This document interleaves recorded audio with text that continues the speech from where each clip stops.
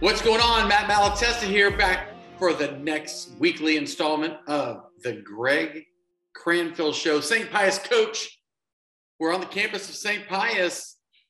We had a really good time out there for our countdown to kickoff. Man, good vibe out there. Got to talk to all the kind of heavy hitters inside of St. Pius. Great people. Let's talk about the game. Y'all played Antonian. They're a power in Taps, of course. Just kind of walk us through. Y'all came away with the L, but, just talk about, what y'all took away from that game. Sure. Leading into this week. Yeah. First of all, thanks so much to Vipe and everything that you guys do. I mean, that's, you take a pretty cool environment in which is Friday Night Football and then up the ante. And I think everybody around the Houston area knows what a great job you guys do. And we appreciate the fact of what you do for our kids, because it doesn't get overlooked, man. It's a big deal, I promise you. And those kids are going to Vipe and doing all those things just because of the coverage that you give to us, but not only just us, all of high school sports around the area. And it's a big deal, man. And I just want you to know that people notice that and people appreciate what you guys do. Hey, well, we appreciate it. Yeah, man. Well, back to the game.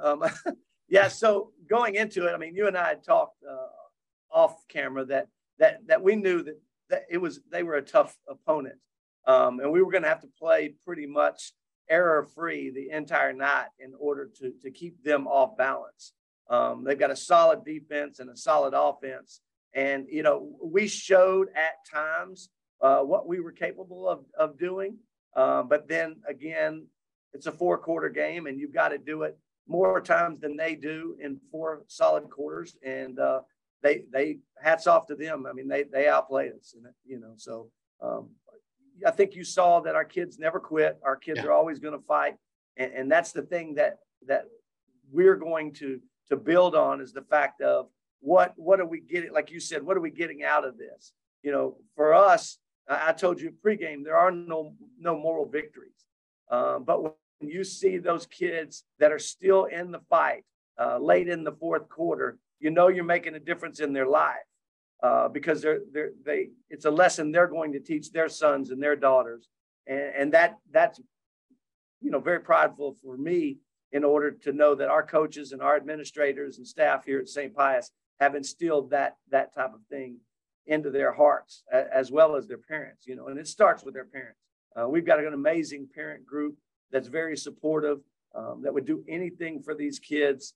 And, I remind our kids on a constant basis, please go hug your parents' neck and tell them how much you love them, because they prove every day how much they care and love about you. So that's a great point. So it doesn't get any easier. Here comes crosstown rival St. Thomas.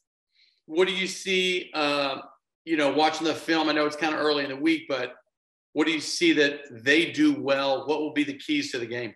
Right. So it all starts for them, to me, with their running back and offensive line play. It's probably the best that we've seen in the 3 years that we've been here.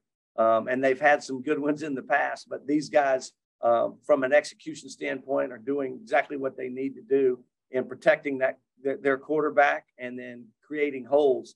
And for him, he doesn't need a big hole, because he is one of those true Division I power backs that are going to take this much space and create that much room. And he's got the capability. Plus, he's got breakaway speed, and the fact that if he gets in the 2nd or 3rd level, it's a foot race. So, we've got our hands full.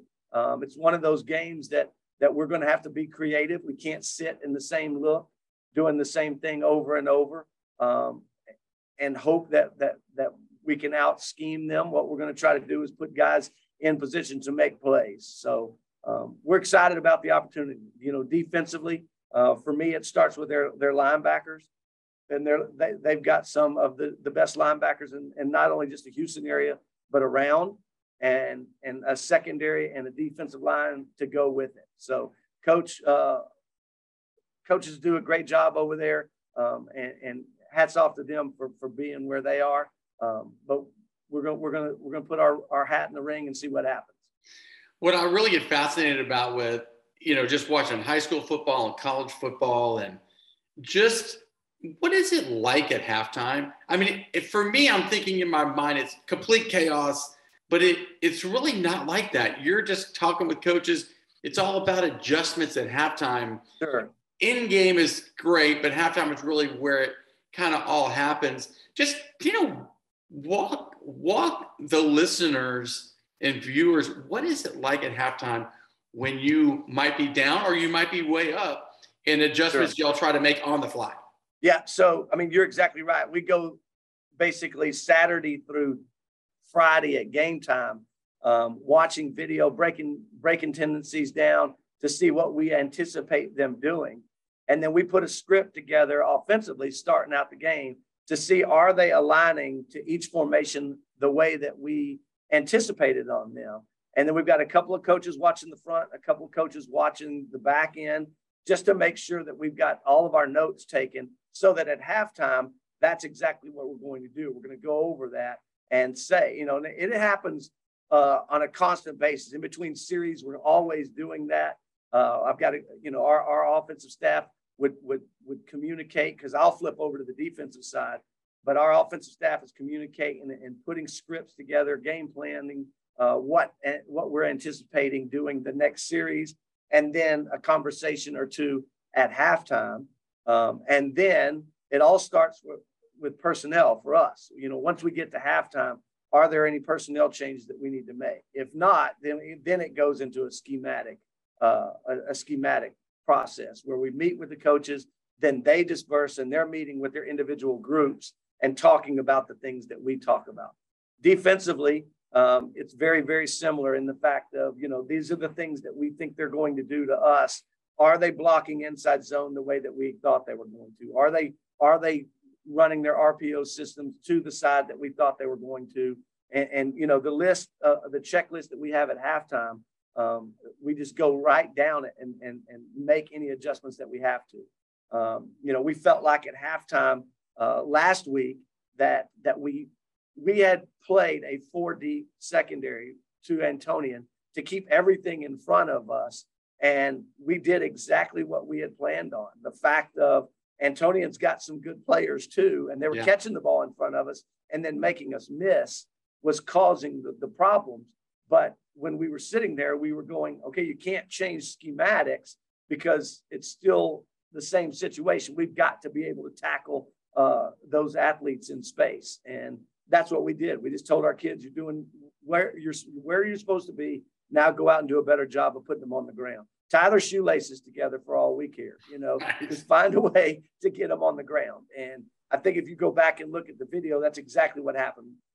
Game plan wise, we tried to keep everything in front of us. And I think they completed 2 balls over 10 yards against us. But they still threw for over 250 yards because they were throwing it underneath. And then we weren't able to make the play. But it is what it is. It's a pick your poison type of deal with great teams. And I think Antonian proved that they're one of the elite teams in Division I. So, and finally, you talked about it earlier, parents. How they can be your biggest advocates and really kind of help coach a little bit at home just with what they do at home. Sure. How do you nurture that relationship between coach and parent and maintaining expectations, et cetera? Sure. Being a parent of kids that play sport, I know the whole game, but just talk about real quick how that open line of communication works for y'all. Right. And I think it starts obviously, from the day that we got here, in the fact that I told every parent that we were going to be very transparent with any decision that we made. It's not going to be a situation that you're coming to watch your sons play. We want you involved in knowing what's going on. So I hope that they feel that there's a sense of belonging, not just for their kids, but for the parents. And that's on them. If they want more, then we allow them more. Our practices aren't closed. So we've got a couple of parents that come to practices, and I encourage that because I want them to see what a great job our coaches are doing of coaching, the specifics and the details that have to go into a winning championship program, as opposed to sitting at home wondering if that's happening. Right. I want them there in the stands, and I encourage them to be there. And we have parents that are there. So I think just that open door philosophy of, if you want to come watch, if you want to go watch video with Coach Cranfield, then by all means ask for a meeting, and he'll sit there and watch video. You know, we video every practice, every game, obviously, and our decisions are based on how they act in that locker room, how they act in that classroom, and how they perform on that field. And all three of those we're very transparent with, and allow those parents to know what the expectation is. Well, I love talking X's and O's, but I love to talk about really, you know, the role of y'all's, the coaching is just so much bigger, and especially as a head coach, it's so holistic that you're doing so many other things, so many moving parts going on. And I love to hear about anecdotal stories about how that works. Right. And people love to know the inside. Everybody wants to know the inside scoop, or the, you know, behind the scenes of what's happening. So sure, you really do a good job of it, kind of explaining that also. But yeah.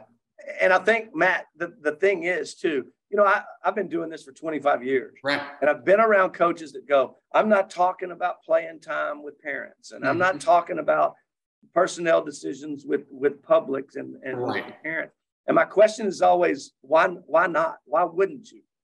Because I'm not hiding why I'm making these decisions. We're not going every Monday morning and going, who's going to play quarterback for us? Right. And who's going to play running back for us? You know, the decisions that we make are based on those things that we were talking about. And if a parent or anybody wants to know, I always tell them, thank you for coming up and hearing the other side of the story. Mm-hmm. Because, you know, I mean, you're a parent. We as parents get one side of the story. Right. Brady, how'd practice go? Fine. What'd y'all do? Just drills. Well, what did coach say? Nothing. Okay. You know, right. I mean, it's a whole lot more than that. Yeah. And we want our kids to be able to go home and have those conversations with their parents. A lot of the drawback of having those conversations is because kids are fearful of what a parent might say to them. Right. For fear of disappointing their parents.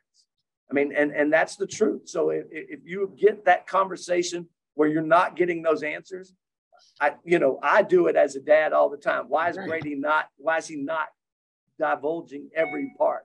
Is he embarrassed? Is he afraid that I'm going to be disappointed in him?